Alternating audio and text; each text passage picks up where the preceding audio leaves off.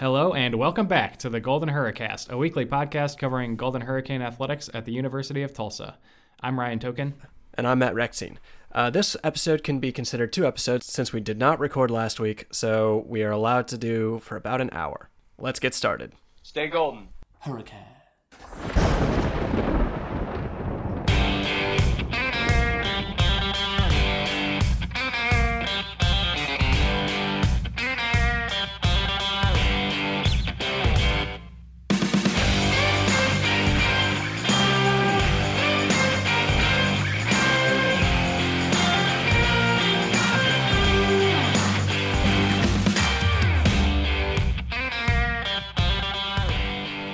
All right, so honestly, Matt, I don't really want to do much like basketball recap / preview stuff today. There's a lot of other interesting stuff to talk about, especially since we didn't have an episode last week, and also especially because the team has been lacking, I think, in excitement, at least. I mean, I know we won last week, which is great. Stopped the 3-game losing streak there, so don't want to take away from that. But there are lots of things to talk about, including Frank Haith and a couple big football updates as well. So definitely want to get into that. Obviously, still down to do a bit of a recap and preview for this week, but more excited to talk about Frank Haith specifically. Oh yeah, for sure. And I think I'm in the same boat. And like a lot of that stuff happened, which I even think if we had recorded last week, we would have missed a lot of the juicy details. Because it would have just been a really depressing episode about Tulane, and it's a lot more exciting because, I don't know, we always play terribly against Tulane at first, and I even mentioned that in our, preview for that week, just about, Montgomery. Haith struggles against Tulane early in games, and this time we didn't rebound like we normally have stronger second halves, and you didn't really see that against Tulane this time. And so to have everything that happened before the Temple game, I feel like there's just so much more to kind of like break into. Like the Temple game, yeah, breaks the slide, but I mean, you're beating a Temple team that we got blown out to earlier. So it's like kind of what you expect. And I don't really think it does enough to change kind of what my vibe with the team is right now. Yeah, definitely not. Definitely, you're right. Like the mood amongst fans after that Tulane loss was certainly at a low for the season. I think you can't lose to Tulane at home, the bottom team in the conference, or one of the two bottom teams, and not have that feeling, right? So that makes it pretty tough. But yeah, I mean, I do want to give the team justice here. We did beat Tulane at home, 72-66. Temple. Or did I say Tulane again? Sorry about that. Yeah, Temple at home, 72-66 last week. Feels like a year ago. I don't know how that was so just on Tuesday. That is crazy to me. But did get that win, and there were some interesting things that came out of that game. Primarily, Keyshawn Williams started the game over Curtis Haywood. Curtis Haywood saw the bench. Keyshawn Williams got the start. Apparently, he had talked to Frank Haith about not getting enough time and wanted to prove himself out there with some more minutes. So he started, right? Played 16 minutes in the game, and unfortunately, it didn't go very well, right? He did not look good. Yeah, he went 0 for 4 from the field. Start. Pretty much didn't impact the game much at all. Didn't show up much on the stat sheet. I mean, he's a talented kid. You can tell he's quick. He's shifty out there. But, man, for this to be your first start after you go to the coach and ask for the time and you're trying to get out there and show everybody what you can do, it didn't go very well. He forced a couple shots that really didn't need to be put up there. It sucks, man. I was really, I was excited when he started because it's fun. He's a freshman. Seems like he's got a lot of talent. I wanted him to get out there and light the world on fire, but just didn't do it. It's a rough game for him. So, yeah, I would expect, like you said, it probably his last start, at least for this year. But who knows? Maybe they'll give him another shot. The team hadn't been doing well anyways, and we did win, right? So something changed when he's. I'm not saying it's because of him, but it's not like everything went to hell when he started over Curtis Haywood. So I don't know. Did you see that coming at all? Do you think he'll get another start, or what are your thoughts on him? I mean, to go and argue for more playing time to prove yourself, and then to drop like a 34 offensive rating, which was like second only to JP Mormon's from Temple and like the worst offensive rating of the game. Like everybody who came off the bench did really well. Like Darian Jackson, as usual, really strong. Curtis Haywood really like only had 5 points, but he had a bunch of rebounds and a lot of assists. So like our bench definitely outplayed Keyshawn Williams. And so I wouldn't be surprised. I mean, maybe Haith gives him another start just to see, maybe there's something about first start kind of jitters, but I don't really see him. I would imagine he's going to get back on the bench. Yeah, but I mean, are you bringing Curtis Haywood back into the line? It's not like there's somebody on the bench that's going to set the world on fire anymore, And that's Keyshawn Williams, probably his worst game of the year, unfortunately, at a bad time. And maybe not. It's got to be up there though. And I mean, just like start Darian Jackson. Dude, yes, like obviously that would be the number one. But at this point, you got to think it's never going to happen. He would be starting. He would. There's no reason he's not in the starting lineup. It must be a thing like Igbanu had with Haith, where he's just more comfortable off the bench, and Haith knows that, and Darian wants to come off the bench. Right? That's the only thing that makes any sense. Well, yeah, and if we're gonna just cycle through some of the young guys to get them some more experience, like, let's throw Josh Early out, like, let him prove that he can get more minutes, kind of thing. Yeah, and he's another one. He got more minutes than Ray Dowu last game. We're 3/4 of the way through the season, more than that, through the regular season, and Josh Early got 10 minutes to Ray Dowu's 9. How? No, I did not see that coming, right? I mean, I'm a Josh Early fan, don't get me wrong, but like at this point, I thought he was kind of dead in the water, and we had seen him a little bit earlier in some other games, but I mean, he got serious minutes in that first half, and I don't really know what the rhyme or reason is for that.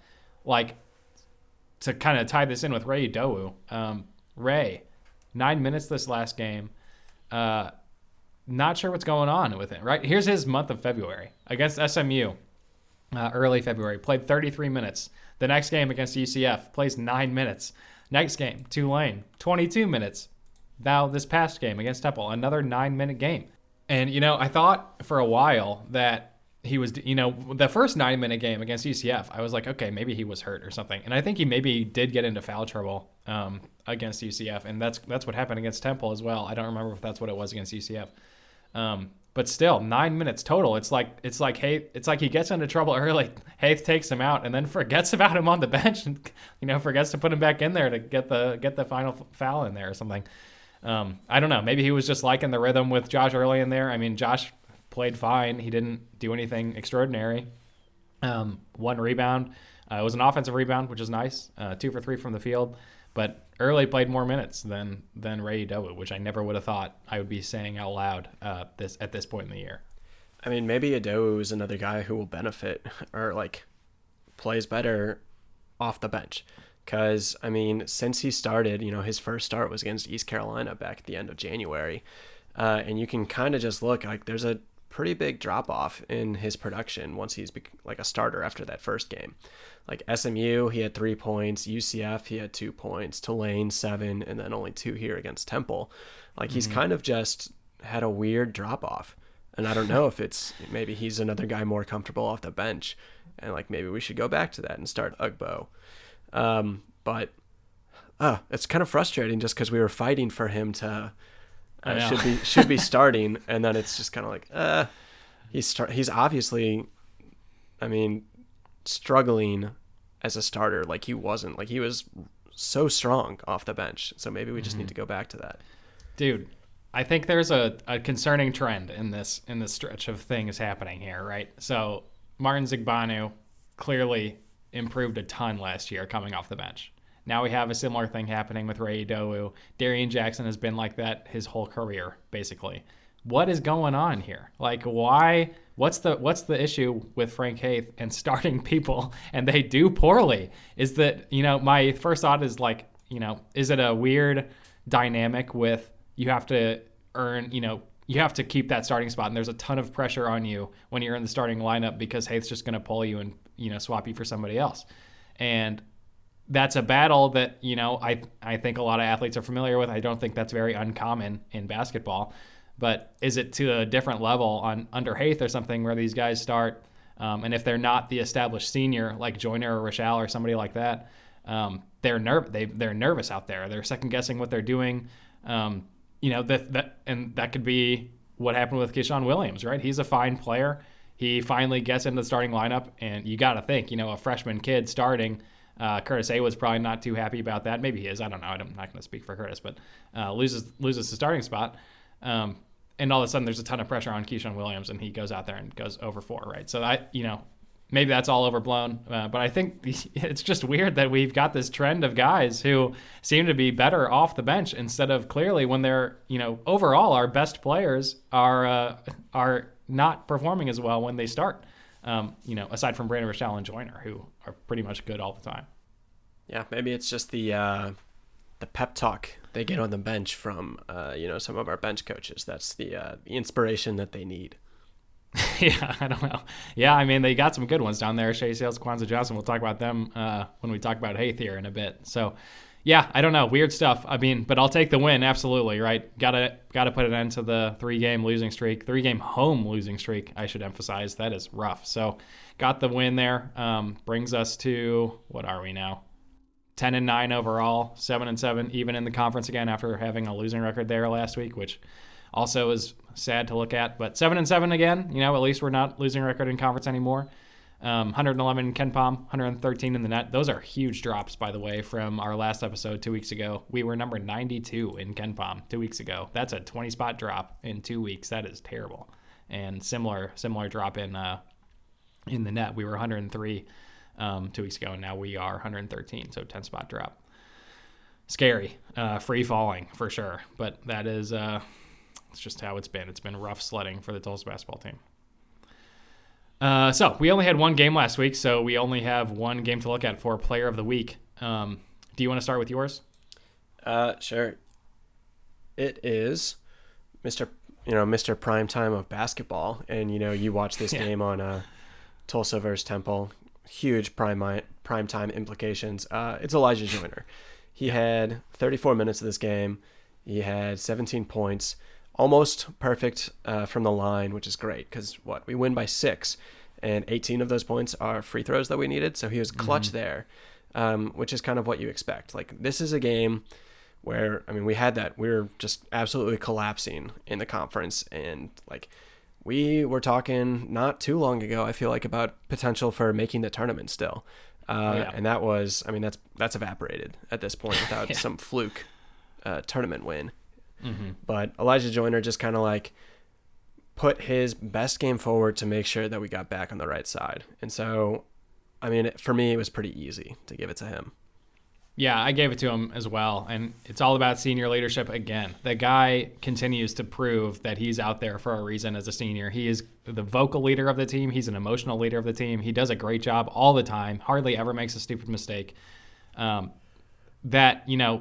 Something I noticed during the game, I tweeted it out as well. We were up 15, fairly late in the game. And, probably 5 or 6 minutes left overall, maybe 10 at most. I don't remember. Up 15, and we totally lost focus out there, right? The team started putting up crap shots. The bench was just laughing, I like bench energy. I don't want to say that that's a bad thing, but the bench was basically encouraging guys who usually don't shoot these shots to shoot them. The guys would shoot them and laugh it off when they missed. Totally lost focus out there, right? And Temple, not a great team, probably the worst team in the conference, honestly.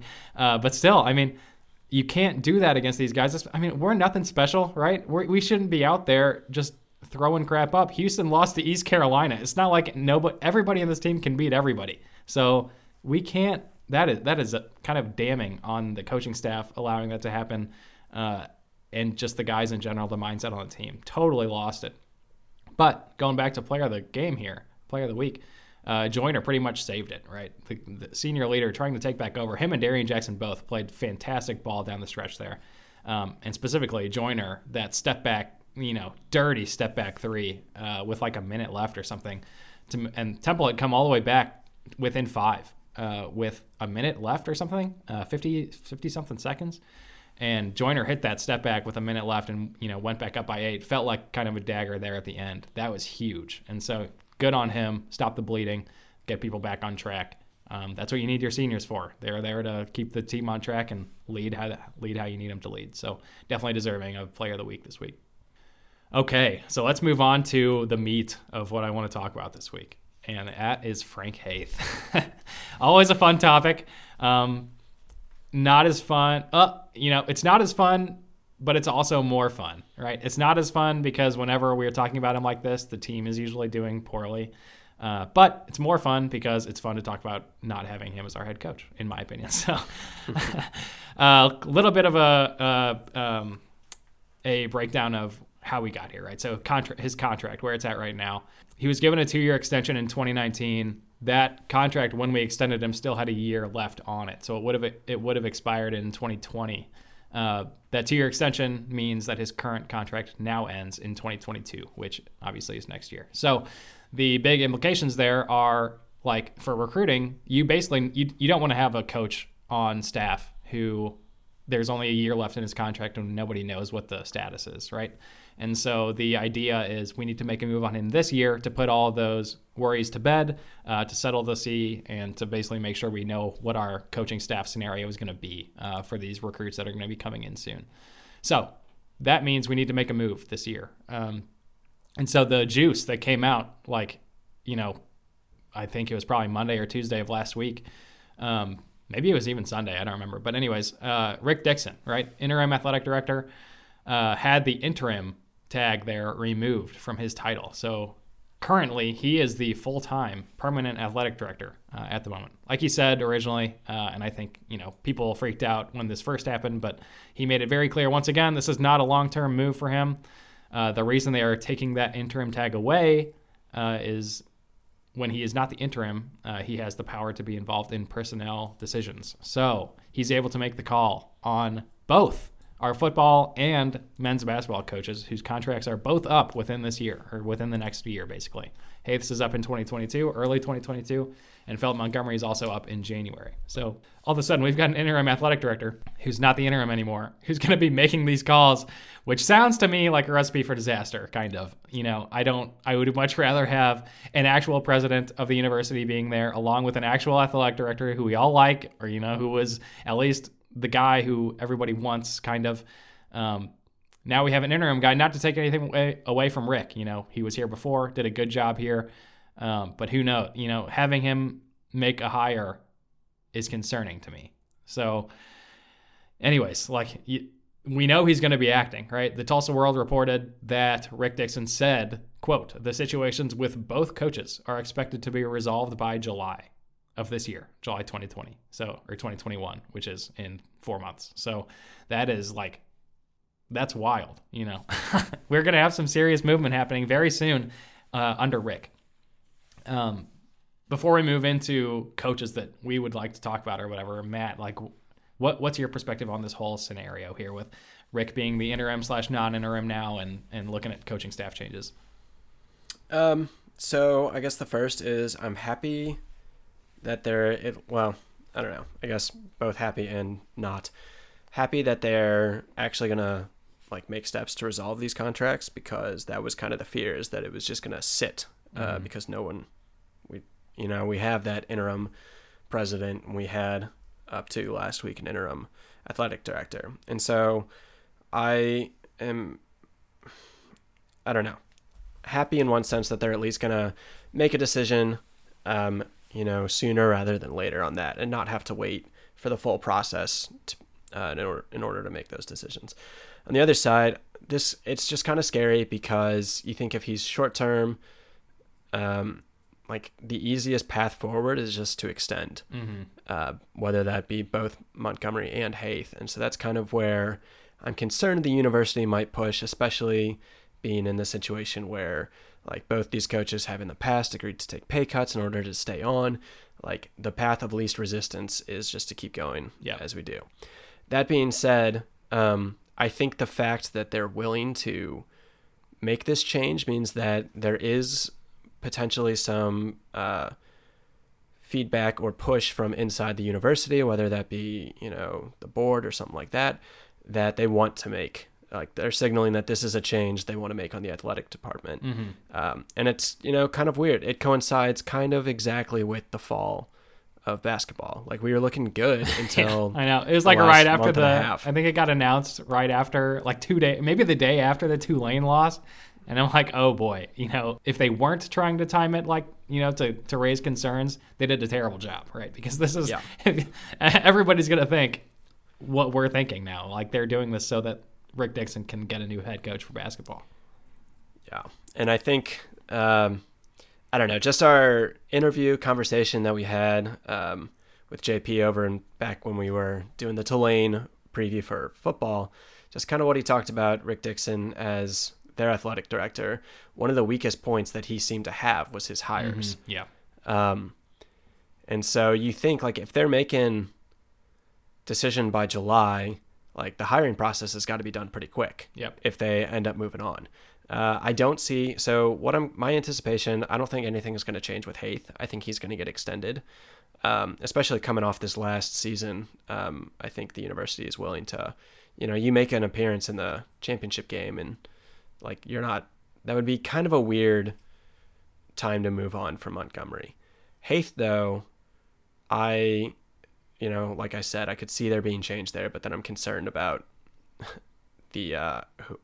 how they would go about the hiring process, since that would have to be like July is kind of a quick turnaround. Like the season starts in October, but you're like recruiting and practicing all through that time. So scared. I'm scared. Yeah. I don't think there's any way Montgomery gets let go now. I mean, he just had the best season he's had here, basically second best. And, I think he did an awesome job. So my assumption is he is 100% staying on. Haith, on the other hand, who knows? My concern there is like, what coach? It's going to be so much tougher to hire somebody who, when we have an interim AD, like what coach is going to want to come in and know that their boss is going to be a different person in like 4 months, I think when Rick Dixon took over as the interim, he said he was planning on being here 9 to 12 months, right? And that was September of last year. So we're coming up on that like very soon. So what head coaches, especially, I think maybe a younger up-and-comer kind of style guy maybe won't care as much just because they're trying to move up, to a bigger, quote unquote bigger school and a bigger conference or whatever. And maybe goes that route. And they're like, I don't care who the boss is. I'm just going to work my ass off. But like, if we want to go for the kind of Frank Haith style hire, somebody who's in a bigger conference or a similar style conference as us, more of a adjacent move. Those kind of guys, I think, rely more on the athletic director. And, if that's the route we were trying to go, I don't know if it's going to be very easy at all to get a coach like that. So, I'd rather have the young up-and-comer myself for the most part, I think. But there are people who certainly prefer the established names. I think the young up-and-comer has been like where Tulsa's had the most success in the past. For sure. And so I think it's, I don't know. It's also nice just to, like from a fan perspective, like, Tulsa's, we're not a blue blood. We're not a team that's going to consistently be an NCAA tournament bid. And so to be able to just kind of get new faces in and a new style is kind of exciting. Like to bring in somebody who's got a different coaching philosophy, like you might see different styles of play. Like that can just kind of bring some excitement to a program that's not going to have like constant, like incredible success. Yeah, agreed. So let's talk about some of those guys.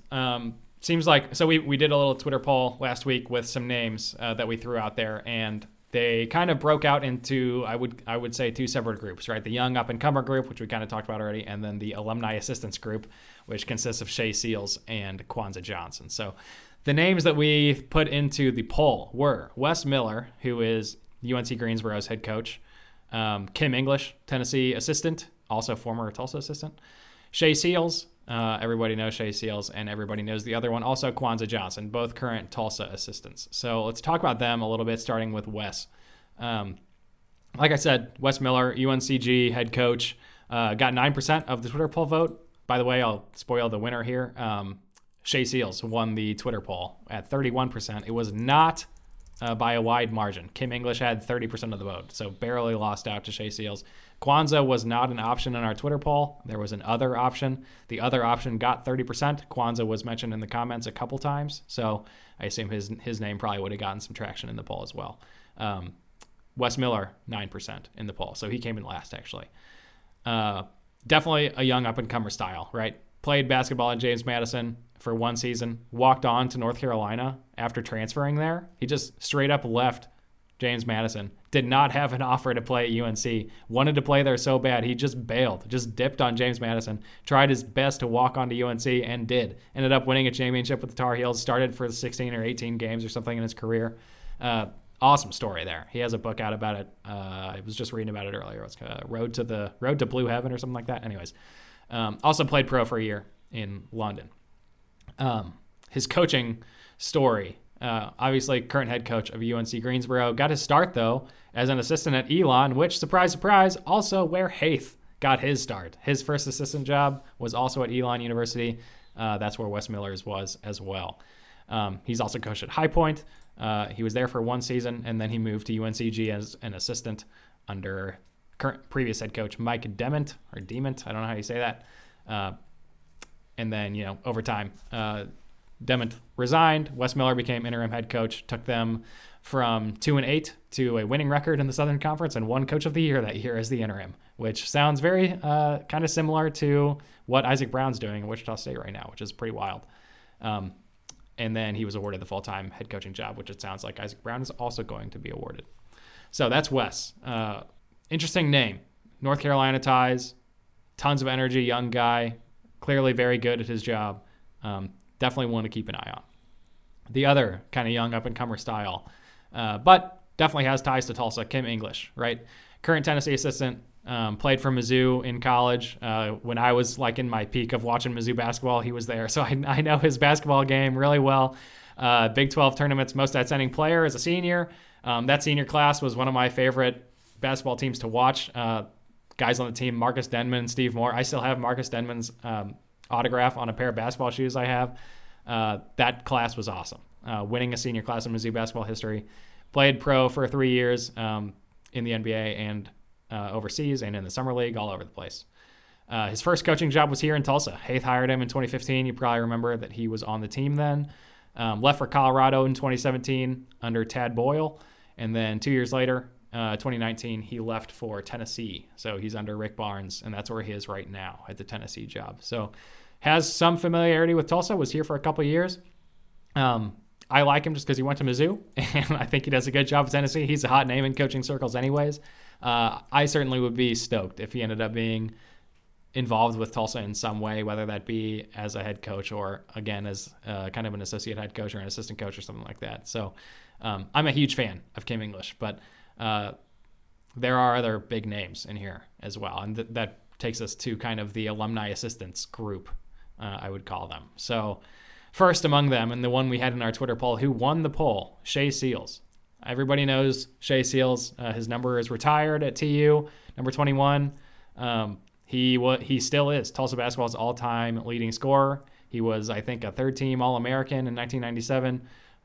Played a season for the Lakers, towards ACL after his rookie year, which kind of derailed his pro career. He did then play 6 years overseas in Europe and Asia, though.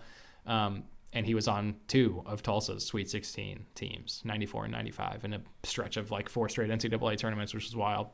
Legend around the city, right? Everybody involved with Tulsa basketball knows Shea Seals and know how big of a deal he is.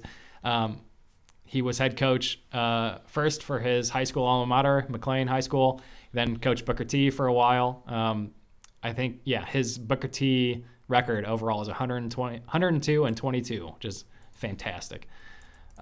Everybody loves Shea Seals. That is, the reason why I think that a coaching change could happen is because we have this dude sitting on our staff. It's not a controversial hire for Rick Dixon to just move him to the head coach spot. I could totally see that happening. I think that's the most likely of this group. The other similar one, and then Matt, I want your thoughts on these names after this, but I just want to finish breaking this final one down. The other one that would be kind of a safe hire, I think. The other Tulsa assistant currently on staff, Kwanzaa Johnson. Most people know him as well, right? Also played at TU. Same time. He was on the same Sweet 16 Tulsa teams as Shea Seals in 94 and 95. He played at TU from 1993 to 95. He was a JUCO before that. Coaching-wise, he's been all over the place. He's had assistant coaching jobs at Cal Poly, San Luis Obispo, Little Rock, Tulsa, first, not the current Tulsa staff, but back in early 2000s, he was on Tulsa. Eastern Illinois, Nevada, Georgia, and TCU. And right before he came to Tulsa, he was the associate head coach at Little Rock, and now he's back here, right? So he's been all over the place, and a very well-known name around the university as well. So those are kind of the biggest names, at least in my opinion, when you're thinking about who could take over. Like I mentioned, Matt, I think the safest plays for Rick Dixon, if he were to make a change, would be Shea Seals or Kwanzaa Johnson. And personally, I would rather have Shea Seals.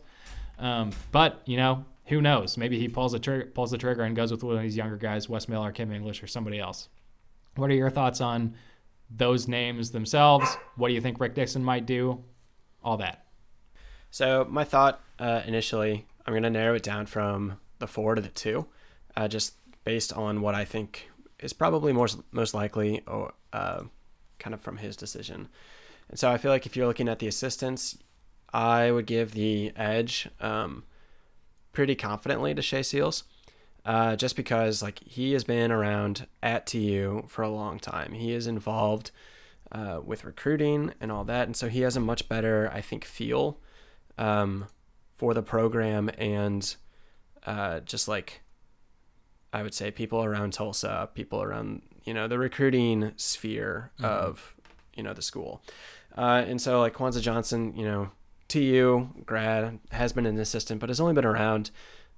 He got hired back in 2019 after a stint from 2001 to 2005. So right. I would give the edge to Seals for this. And then for the other two, I feel like TU is more likely to consider somebody that has head coaching experience as opposed to just an assistant coach. And I mean, obviously,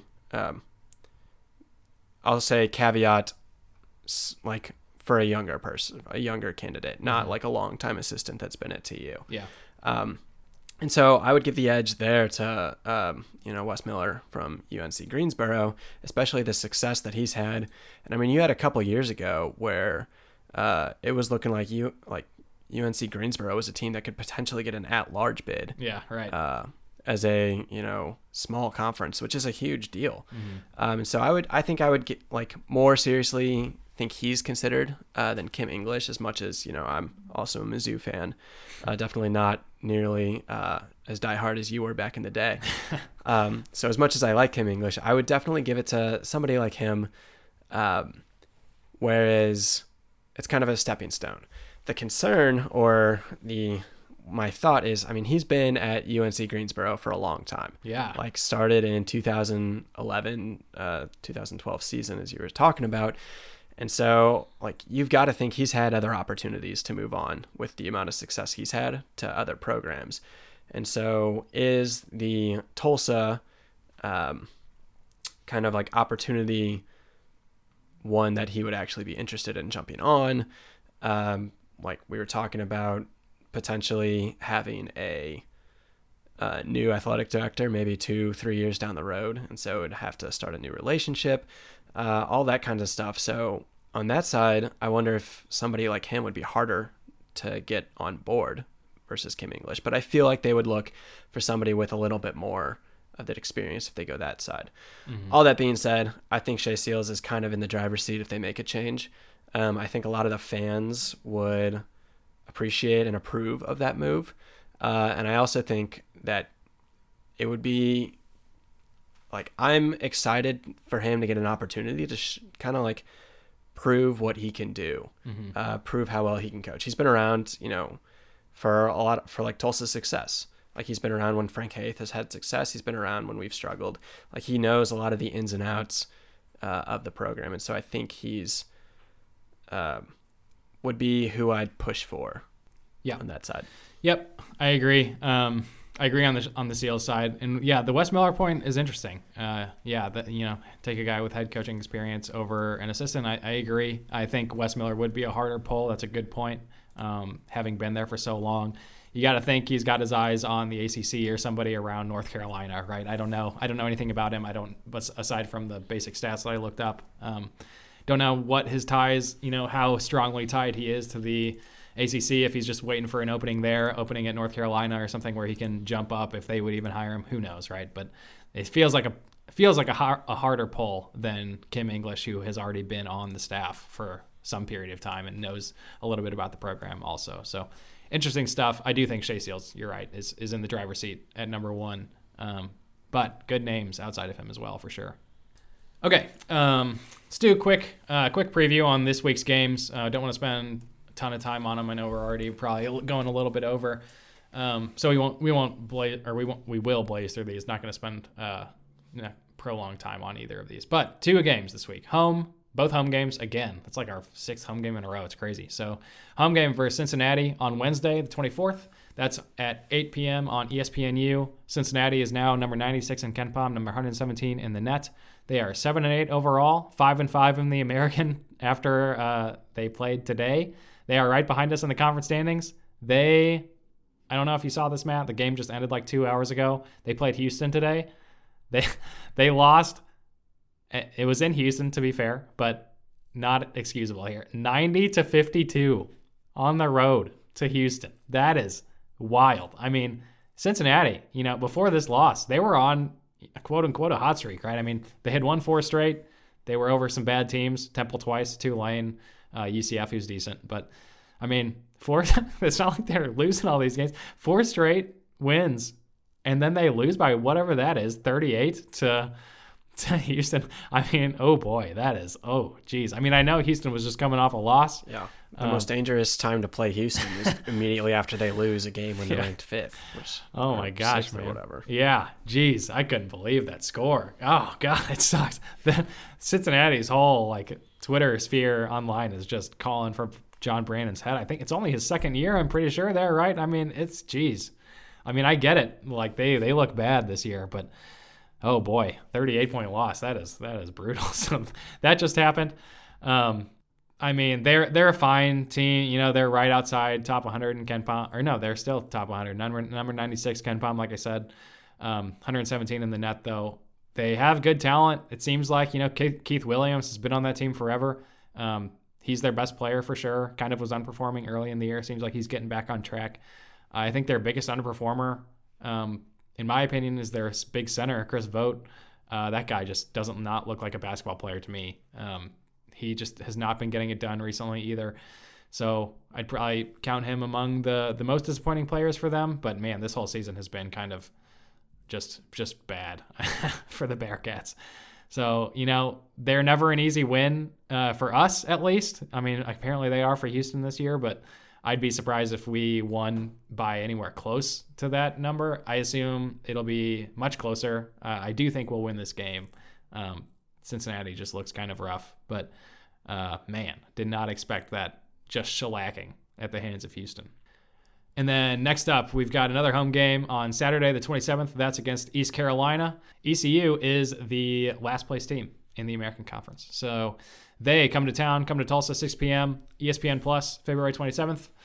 They're number 137 in KenPom, 148 in the net. They are not the worst of either of those rankings, although they are the worst in the conference standings. Temple is the worst net team at 163, and Tulane is the worst KenPom team at 141 in the American. But ECU, very close to both of those, probably second to last in both.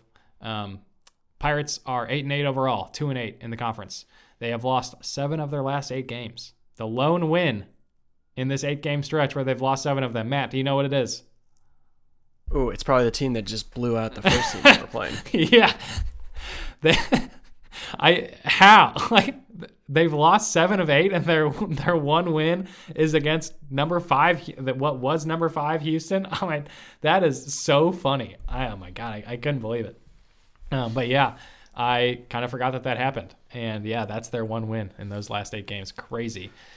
East Carolina always kind of gets that. They were the team, they knocked off Cincinnati last year at one point. Yeah, right. On insane shooting. So I feel like they always kind of just pull the horseshoe out for a game. Yeah, dude. I don't remember that Houston game. It was all Jaden Gardner and Tremont Robinson-White hit 4-5 threes or something out of nowhere late in the game. God, it was wild. But yeah, you're right. They always pull one out, it seems like, and Houston was at their hands that time. But they did not really carry that momentum much further. They are not looking very good. Their best player, obviously, we talk about him every time we talk about East Carolina. You can't not talk about him. Jaden Gardner, he's a stud. Surprise, surprise. He is everything to them, leads them in scoring and rebounding, shoots 48% from the field, is just a dog on both sides of the ball. Really, really hard worker, like junkyard dog style guy. Really like watching him play. So always fun playing ECU just to watch him. Definitely one of the better players in the conference. Okay, so a quick look around the conference, and then got some cool notes to end on before we wrap it up. So there were some good games in the conference this week. There was one specifically, just amazing game, and I will get to that one. So first, Sunday, the 14th of February, Cincinnati beat UCF by 1. Tulane beat South Florida by 3 in Tampa. Wednesday, we had War on I-4, UCF versus USF, and UCF took that one by quite a bit, 81-65 in Orlando. And then the one I mentioned just a second ago, the best American Conference game that I've seen this year. It was so good on Thursday, the 18th. Wichita State played Houston in Wichita. Houston, number 6, right? And Wichita beat them 68-63. It was so much fun to watch. I was so glad I sat down and watched this one. I'll tell you, man, like Wichita kind of on the outside looking in terms of the NCAA tournament right now, which I'm not going to spend too much time ranting on that, but that makes no sense to me. They are so talented. I understand they have 2 Tier A wins. They have like 3 B tier wins. They're first place in the American overall. I don't know how that doesn't get you in the tournament. Anyways, I'm going to get off track if I focus on that for too long. They have some ballers, right? I mean, Tyson Etienne and UConn transfer Alterique Gilbert, so dirty for them. They played so well, especially down the stretch in this game. First, Alterique Gilbert, incredibly shifty between defenders. We've watched him as Tulsa fans for several years now playing UConn, and we know how good he is. He's had a lot of seasons cut short because of injuries, though, and this is the first season I feel like he's played. Maybe he played all of last year for UConn. I can't remember. But he is playing great for Wichita right now, and man, he is an extra key for them. But the dude who made it all happen against Houston on Thursday was Tyson Etienne. And first, he played it out of his mind. I don't remember how many points he had, but it was a lot. He was doing everything for them. It seemed like he was on a one-man mission to beat that team. Also, though, he pulled off the single sickest move I've seen all year. Is so cool. Like, he went up top of the key, caught a pass from a guy, behind the back dribble, driving to the basket. He goes behind his back sideways through 2 defenders, right? So like slices horizontally through 2 guys while going to the basket behind his back, gets fouled, throws up a floater at the same time, and makes it for the and one. It was so sweet. ESPN's been running it forever. I lost my mind when that happened. It was amazing. That guy is no doubt a pro, and man, he's got to be in contention for play of the year in the conference this year. He's a baller.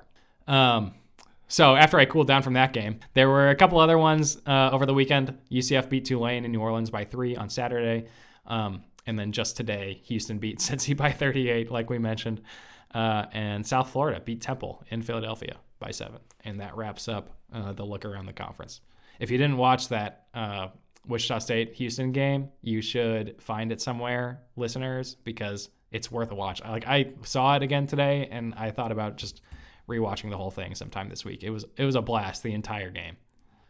Okay, some final notes before we close it out. First, Tulsa's football schedule was announced this week, so we got to talk about that. Some interesting stuff. We've got Oklahoma State and Ohio State, both road games, second and third game of the year. UC Davis is the home opener to start things off. That's game 1. Then we have Oklahoma State and Ohio State on the road. A stretch of 3 home games straight after that. We've got Arkansas State, Houston, and Memphis all at home before a road game to South Florida. Then we've got a bye. Then comes a home game versus Navy. 2 road games in a row after that, Cincinnati and Tulane. Home game versus Temple. And we close the regular season out with a road game versus SMU. So I look at that and I'm thinking, how do I think we're going to be this year? We return so many players. I think I saw the number was 38 or something. That doesn't make any sense. I don't know. It was a lot of guys that were returning for next season, obviously. Like the entire defense minus David Collins, I think, and then Corey Taylor and Zach Smith, I think, are the only ones on offense not coming back. It is wild. So, the stakes are high for Philip Montgomery because we have all this talent coming back and because of how we did last year. That's good. We want high stakes. We want the coach to have to live up to what he did last year. That's a good thing.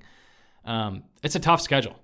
2 road games against 2 top-tier opponents, non-conference in Oklahoma State and Ohio State.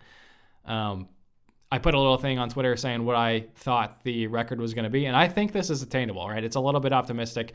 I have us at 9-3, 6-2 in the conference, and that includes a win at Oklahoma State, which is definitely the toughest one to see on here. I didn't go overboard and give us the win over Ohio State. Don't think that one's going to happen. I do think we have a decent shot at beating Oklahoma State on the road. Had it so close last year. I think the guys have it in their sights as something circled on the calendar. Should have had it last season. Can do it again this season with the talent we have coming back. Or not again, but can do it this coming season with the guys we've got coming back. I am so psyched for that game. Outside of that, the big wins are basically 9-3. Pretty much everybody else. The losses, I should say, are on the road to Cincinnati and final game on the road to SMU. What did you think about the schedule, Matt? And what are your kind of overall thoughts? I mean, just based on everything you've talked about, like we have so many guys coming back, and I personally think our offense is going to be so much stronger next season. Mm-hmm. Just based on like the half plus that we saw of Davis Brin, has got me just over the top excited. Where I very realistically only see Ohio State as like a loss. Yeah, that is the only one where I'm like, I really don't see us having the firepower to win that game. Yep. We could, like, I would not be surprised if we won every other game. Like at Cincinnati, at SMU are tough, mm-hmm. but I mean our game against Cincy was so close, and I mean SMU is going to be interesting because they've got so many transfers coming in, but like I don't know. I'm over the top optimistic because of how surprising the season was last year. Mm-hmm. That if we have an offense that isn't just so stagnant out of the gate, like we could go 11-1, 8-0 in the conference. Honestly, yeah, baby. Would not surprise me. Get that New Year's Six bid. That would be awesome. I mean, yeah, like this is, it's definitely an optimistic take, but I don't think it's that far realistic. Out of bounds, right? Yeah, like it's really not that bad. Clearly, we can play with Cincinnati. We lost to them at the last second last season. They are also returning a ton of players, so that'll be a serious battle. I put SMU as a loss mostly because I just think we're going to drop another one. Assuming we do lose to Cincy, which is a big assumption, right? We can definitely win that game. But I think we're going to, just Philip Montgomery, I just don't see him getting through the American without 2 losses. It just, maybe he can. I know he only lost 1 this last season, but we also didn't play, Memphis. We played Cincinnati outside of the regular season. So I don't know. It's like, it's going to be tough. I could see, you're right. All of these are definitely winnable games minus Ohio State, but I just don't see, with some of the infuriating things that happen over Philip Montgomery's tenure, I feel like we're going to drop at least 2 conference games. Okay, some final things to touch on before we wrap up. Zaven Collins won the Lombardi Award, adds to his list of awards and recognition that he is racking up this postseason. The Lombardi Award is, quote, granted to the top FBS player based on performance, leadership, character, and resiliency. He was up there with a guy from Coastal Carolina. I think Mac Jones from Alabama was up there. I can't remember who the other ones were, but several top names. So he won that one. Another box to check for him in terms of these NFL teams that are looking at him. He has everything, right? I mean, he is a once-in-a-generation player for TU. And he's absolutely going to be a first-round pick, it seems like, at this point. So very excited for him for the draft. It's all going to be very fun to watch. In terms of recruiting news, we had Will Farniok commit to TU. He's an offensive line transfer from your school now, Matt, Nebraska. His brother Derek. # Go Big Red. Go Big Red, baby. His brother played at Oklahoma, Derek Farniok. So that's a big get for us. People were super psyched about getting him on the offensive line. I've never watched him play. Have no idea how good he actually is. But big school, big name school that we're getting a guy from. That's always cool. So Will Farniok commits to TU. Other recruiting piece of news there, Owen Ostrowski, who we mentioned a while back, committed to TU after decommitting from Army. That was like over a month ago now, I think. But he was named last week as the Oklahomans All-State Defensive Player of the Year. Damn, like that guy's coming to play for us and has the name Ostrowski attached to him. That's big time, right? I am over the moon excited that guy's going to be in the blue and gold next year. Okay, final things, just some coaching moves that are super interesting.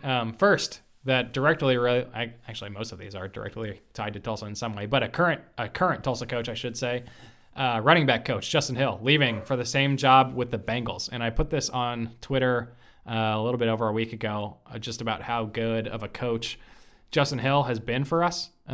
He's been here, I think the entire time that Montgomery's been here. I think he came along with him when he got the job, was hired right away. And has obviously seen some just awesome rushers while he's been on the team, right? I mean, I did just a tiny bit of digging and found the leading rusher in yards each year under him. So yeah, 2015 to 2020 season, D'Angelo Brewer twice, 2015 and 2017. 2016, James Flanders got in there, leading rusher. 2018 and 2019, Shamari Brooks. And then 2020, this past season, Corey Taylor was the leading rusher in terms of yards. Just huge names, right? He's done such a good job. Going to be a big loss replacing him. So it'll be interesting to see who fills that gap. Haven't seen the name or any updates on that yet. So something to keep an eye on. Who's going to be the next Tulsa running back coach? And then everything else is kind of UCF/Hawaii related. UCF hired Gus Malzahn. I think we talked about that in our last episode. I don't remember. Maybe we didn't. Maybe that hadn't come out yet. But anyways, everyone probably knows by now. Gus Malzahn, head coach, UCF, right? Comes from Auburn, head coached for Tulsa before, obviously. Big time hire for them. Huge hire. I think that's an incredible job for him to take. That's a big time name. It's a big time program. That seems like a match made in heaven for what happened at Auburn there. In terms of sticking with these TU related coaching moves, GJ Kinney, who was previously, I think just last year, these two guys I'm about to say, just last year they got hired on at Hawaii, both of them. They both have left for different positions with different teams. So GJ Kinney's first up, former TU quarterback. He was Hawaii's offensive coordinator. He has left to join UCF. He is now on UCF staff. Our former quarterback. It kind of kills me inside. But GJ Kinney is there. He's going to be not offensive coordinator, but some kind of offensive staff position, maybe quarterback's coach or something like that at UCF. So big move from GJ Kinney. That's big time, right? He's moving up fast. All of a sudden, he's at UCF under Gus Malzahn. The other Hawaii former TU related person, Brennan Marion, right? He was wide receiver coach at Hawaii last year under Todd Graham, and then now he took a job with Pitt to be their wide receiver coach as well. So two former TU guys moving up in the coaching ranks. Definitely guys we've got our eyes on for potential, staff or head coaches for TU, right? So something to watch for sure as those guys keep on rising, clearly doing a great job every stop they make. So something to watch for sure. Do you have anything you want to add? No, sir. All right. We will close it out there. Thank you very much for listening. If you do like the show, make sure you subscribe to it in your podcast app so you get notifications whenever a new one comes out. Share it on Twitter. Tell a friend about it. Leave us a review on Apple Podcasts or wherever you listen. If you want to support us, there are two ways to do that. You can go to thegoldenhurricast.com/support to find those ways. And finally, you can find us on Twitter and Instagram at Golden Hurricast, or you can send us an email, and that address is thegoldenhurricast@gmail.com. Thank you very much again for listening, everybody, and we will talk to you next week. Stay golden.